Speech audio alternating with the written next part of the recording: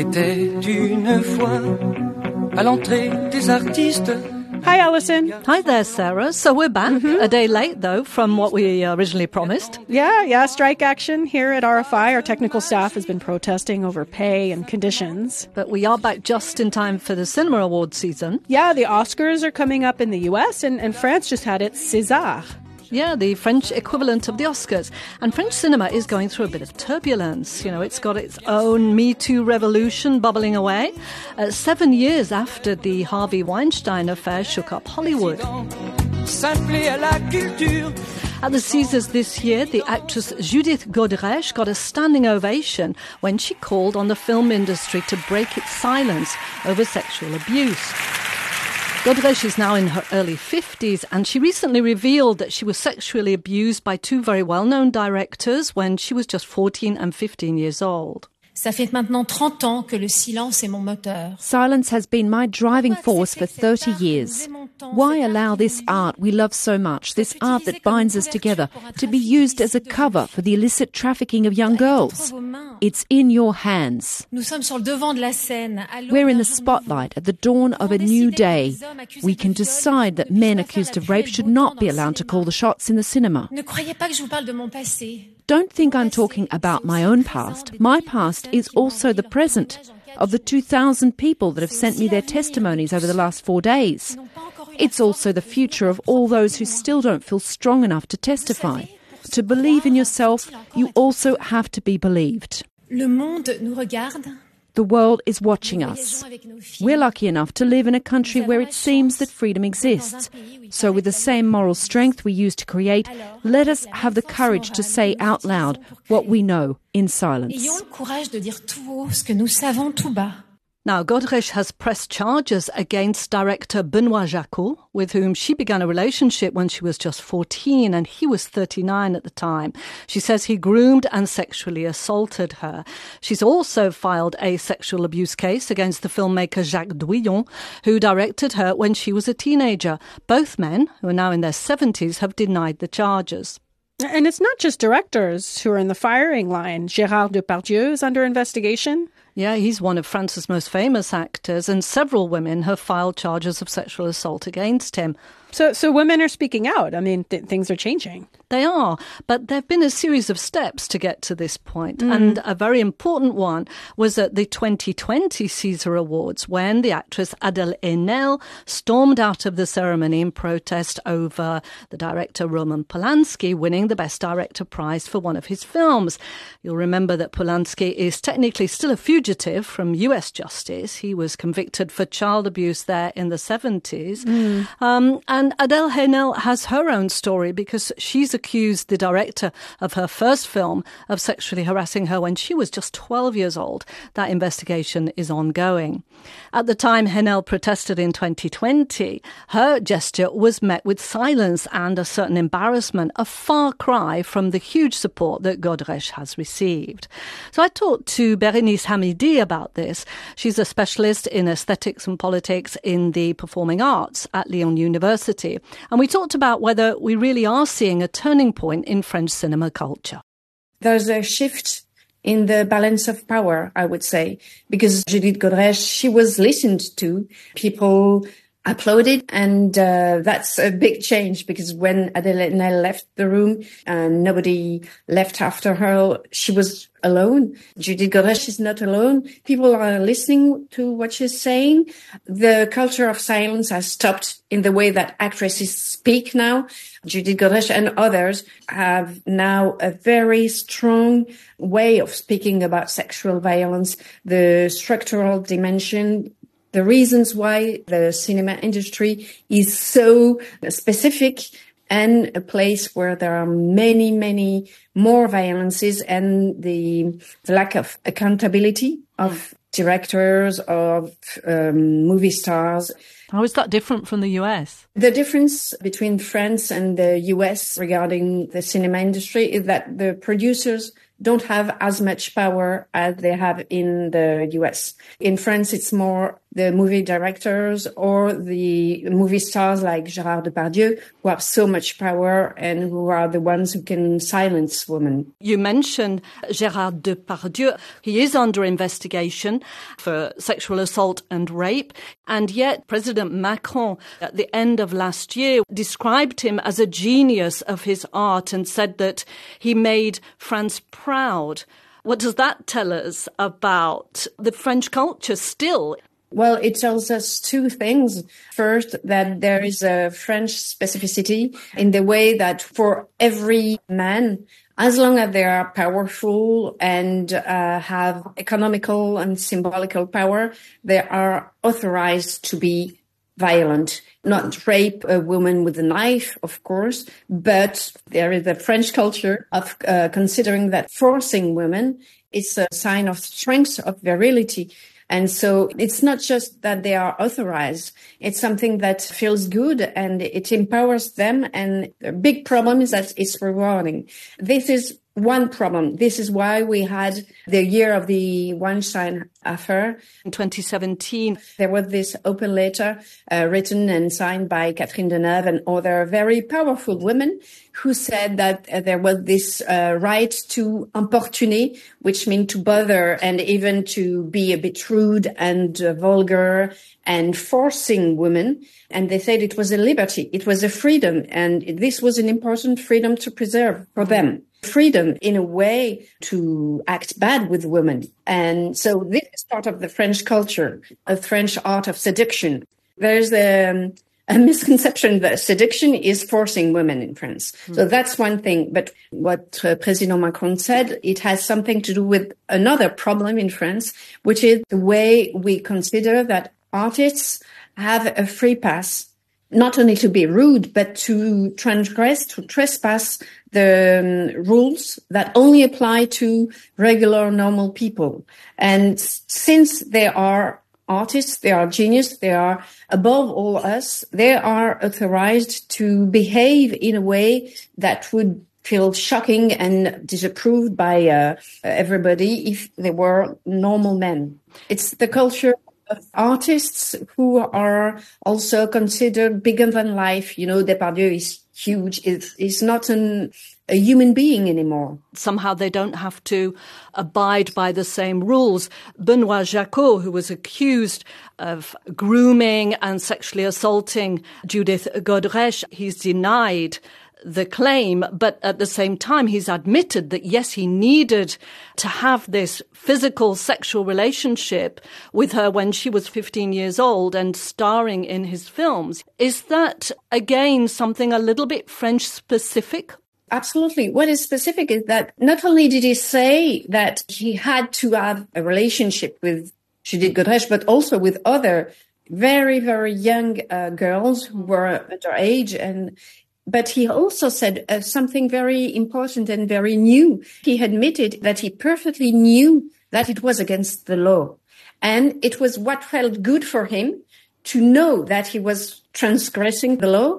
And also what felt good, and he said that too, was that he knew that other people were envious about him because of that. So it's the first time we have the explicit conception explained to us of someone who knows that he feels above the law. And he said also something else that is extremely interesting. He said that cinema is a cover for this type of behavior. He perfectly understood that he had a free pass and that he could use it because of the way we as a society consider artists like him. And what about the development of art house cinema in France that, almost glorified the film director? Do you think that somehow paved the way for this abusive power relationship to develop, to exist? Yes, that's another difference maybe with the Hollywood industry, which is that it's more independent, the independent movie industry and what we call cinéma d'auteur, which led to this cult of the filmmaker, as you said. But I think there's also this idea that in order to film an actress, the filmmaker has to be in love with her which is one conception we could discuss. But the other one is that since he has to feel desire for her, she has to accept this desire and to accept to have sex, but not only to have sex, but also to have a relationship.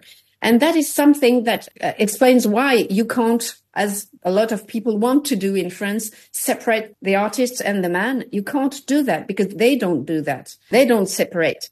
They have to be a man in love, a man who feels desire to film an actress. And so you see that maybe we are at a turning point, but it's a very difficult one to take, this turn, because you have to change the whole way artists think about the creative process, think about what it is to film someone.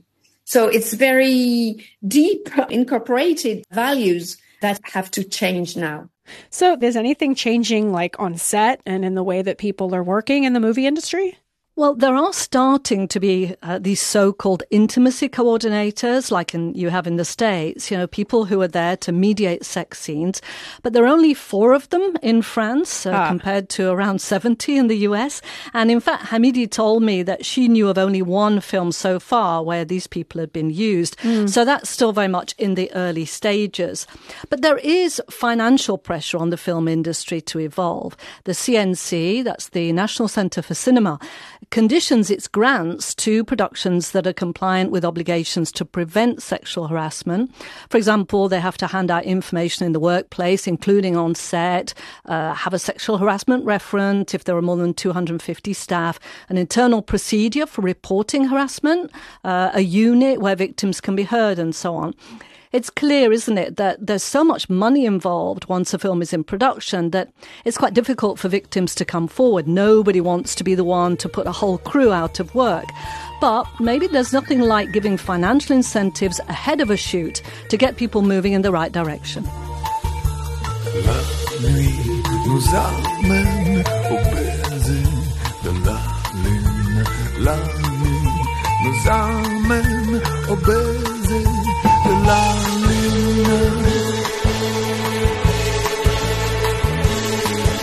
So, Alison, this is a leap year, une année bissextile, as it's called in French. Yeah, it's a peculiar word, isn't it? Although I believe it does exist in English too. Yeah, it does. We just don't use it as much. So it's Latin, right? Because it comes from the Julian calendar, brought to you by Julius Caesar, whose 365 days were not quite in sync with the actual length of the solar year. There's a 6-hour difference. So every 4 years, that adds up to an extra full day.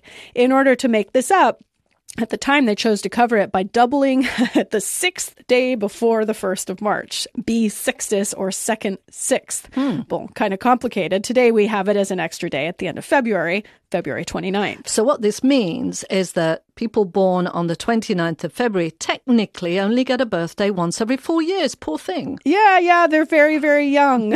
And while this is something to kind of giggle about, there are some repercussions. There's always a question about when you reach your majority or turn 18, which is in a year that is not a leap year, so your birthday doesn't appear. So different countries have come down on either being February 28th or March 1st. In France, it's never been very clear, and one of the very few references to those born on February 29th is a voter registration decree from 2013, that it would be right to accept that someone born on the 29th of February would become an adult on the last day of February, on the year of their 18th birthday, which can be a 28th of February. Ooh, it's all quite convoluted. Yeah, exactly. Not super clear, but there you go. People have talked about running into problems like finding their February 29th birthdays on pull-down menus online, for taxes and other things. And there's all sorts of awkwardness involved with having a birthday that really does only appear every 4 years. In the past, that may have led some parents to declare their children's birth as being either the day before or the day after to avoid administrative hassles. And, this may have actually been the case for my own grandmother. I've been told her birthday was March 1st, but apparently she may well have been born on February 29th. So are there, in fact, fewer births recorded on the 29th of February? Well, these days, no, actually. So births are more closely registered. Statistics really show that February 29th has the same average birth numbers as any other day. But, while it can be a hassle for some, it does remain an exceptional day. It's, every 4 years. And a newspaper has embraced this uniqueness. It comes out every 29th of February, ever since 1980. Two friends founded the Bougie du sapeur, the soldier's candle. They named it after a character from one of the very first French comic strips, the sapeur camembert, which came out in the late 19th century. The character was born on February 29th, 1844. And, he's a simple man and he finds himself conscripted into the army at age 5, so he says, only after 5 birthdays. And that kind of, light, silly humor is what permeates this paper. We have one point of view. Point of view is humor. All of us, we just want to laugh when we write our article. And if we don't take any pleasure to write it, we think it won't be a good article for the public. That's Jacques Dandy, the paper's current editor and self-described jack of all trades. He took over the publication in 1996, its 4th edition.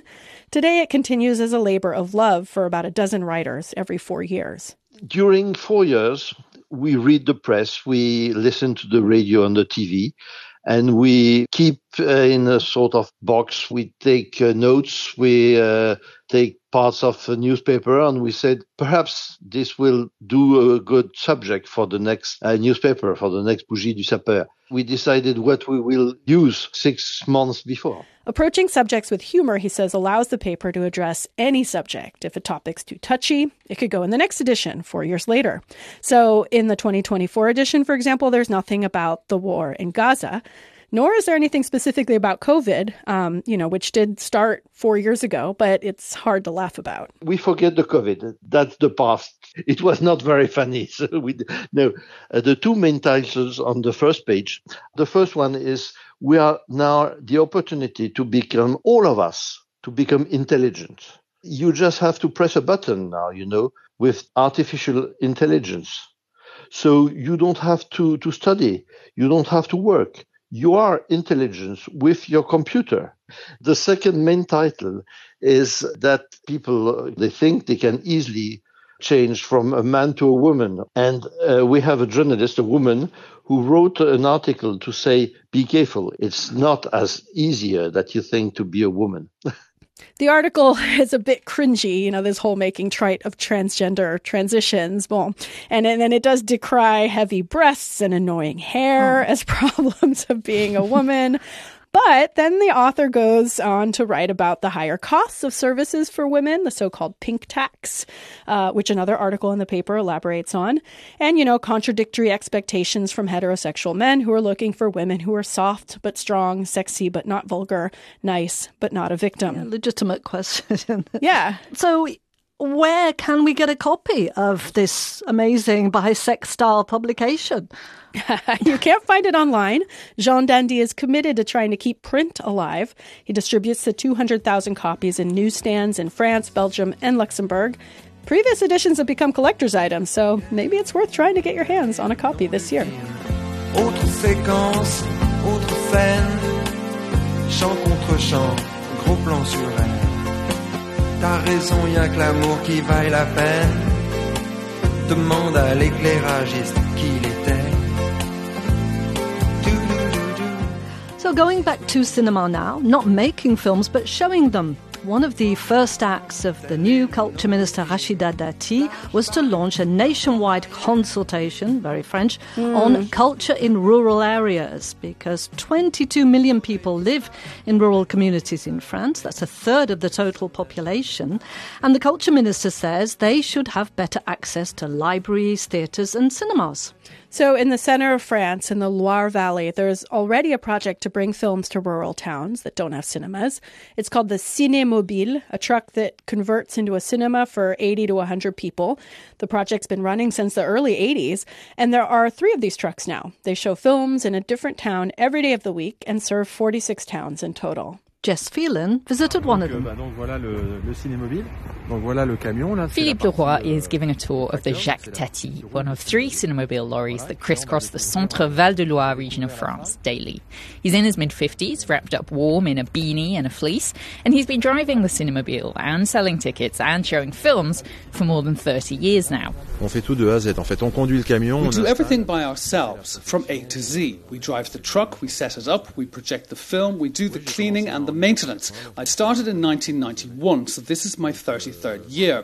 Time goes by quickly. I don't feel like I've been doing this job for 30 years, but it's more than a job. It's a passion. It's not a typical profession at all. C'est un métier quand même qui est très atypique. It's not a typical cinema either. The trucks are the only ones of their kind in France. They're built by a local company and they drive like a normal lorry.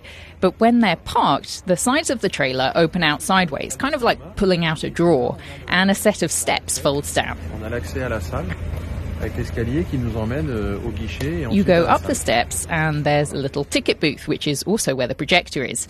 Then you pass through a swing door and suddenly you're in a cinema. There are rows of red seats on either side of an aisle, and at the front, of course, a big screen. Pascal Lered is a member of the local council in Mer, the town where the Cinémobile is parked today. C'est pas différent. On a une salle moins grande qu'un cinéma, mais it's no different. It's a bit smaller than a cinema, but just as comfortable. The seats are good, and there's a big screen. It's just like being at the cinema. C'est comme au cinéma. There is one big difference, though, the price. The Cinémobile is subsidised by the government, the region and town councils, so it can sell tickets for a lot less than private movie theatres. This woman is a pensioner, so she gets a senior discount at most cinemas. But even so, she says the prices here are hard to beat. Eh bien, écoutez, j'ai la chance d'habiter à 300 mètres du Cinémobile. I'm lucky enough to live 300 metres from the Cinémobile. It's very convenient and very comfortable too. And the prices are really exceptionally good. I have a loyalty card. With the card, it's 6 showings for 24 euros. So that works out at 4 euros a film. It's really good. It's open to everyone. C'est accessible à tout le monde. The Cinémobiles aren't just about cheap entertainment. They also have a cultural mission. They show independent films, documentaries, and films shot in the region, and they have partnerships with local schools. Today, a middle school class has come to see a Hollywood movie to help them practice their English. What's your name? My name is Lorna.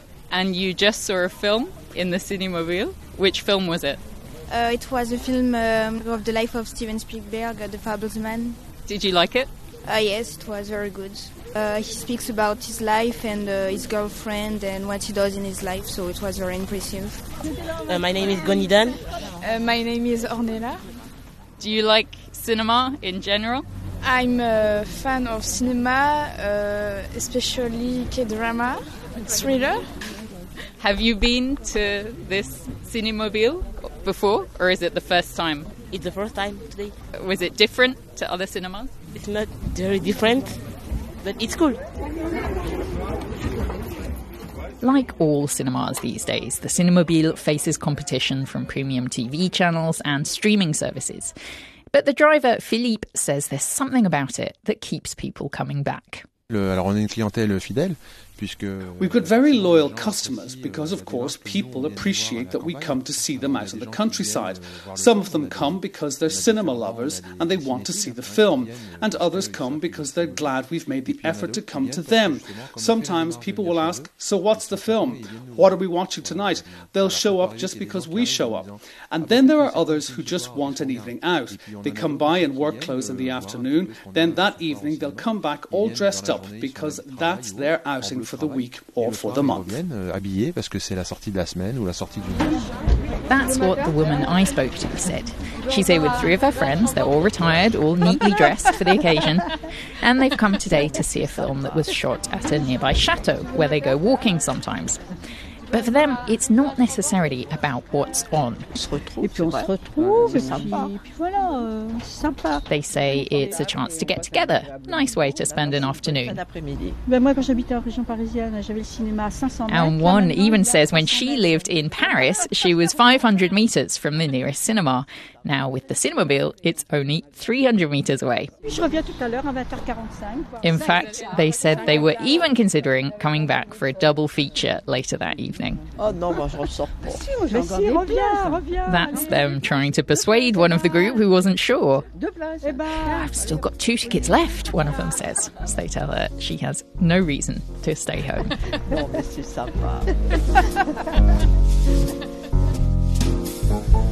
Sur l'écran noir de mes nuits blanches, moi je me fais du cinéma, sans pognon et sans caméra. We've come to the end of Spotlight on France. We're a production of Radio France International. This episode was mixed by Cecile Pompéani. If you like the show, please consider rating and reviewing us on Apple Podcasts or Spotify or wherever you listen. And if you want to write to us, we're at spotlight.france@rfi.fr. Also find us on Instagram, Spotlight on France. We'll be back in 2 weeks' time on Thursday, March 14th. Bye, Alison. Bye-bye, Sarah. Et je t'emmène au cinéma.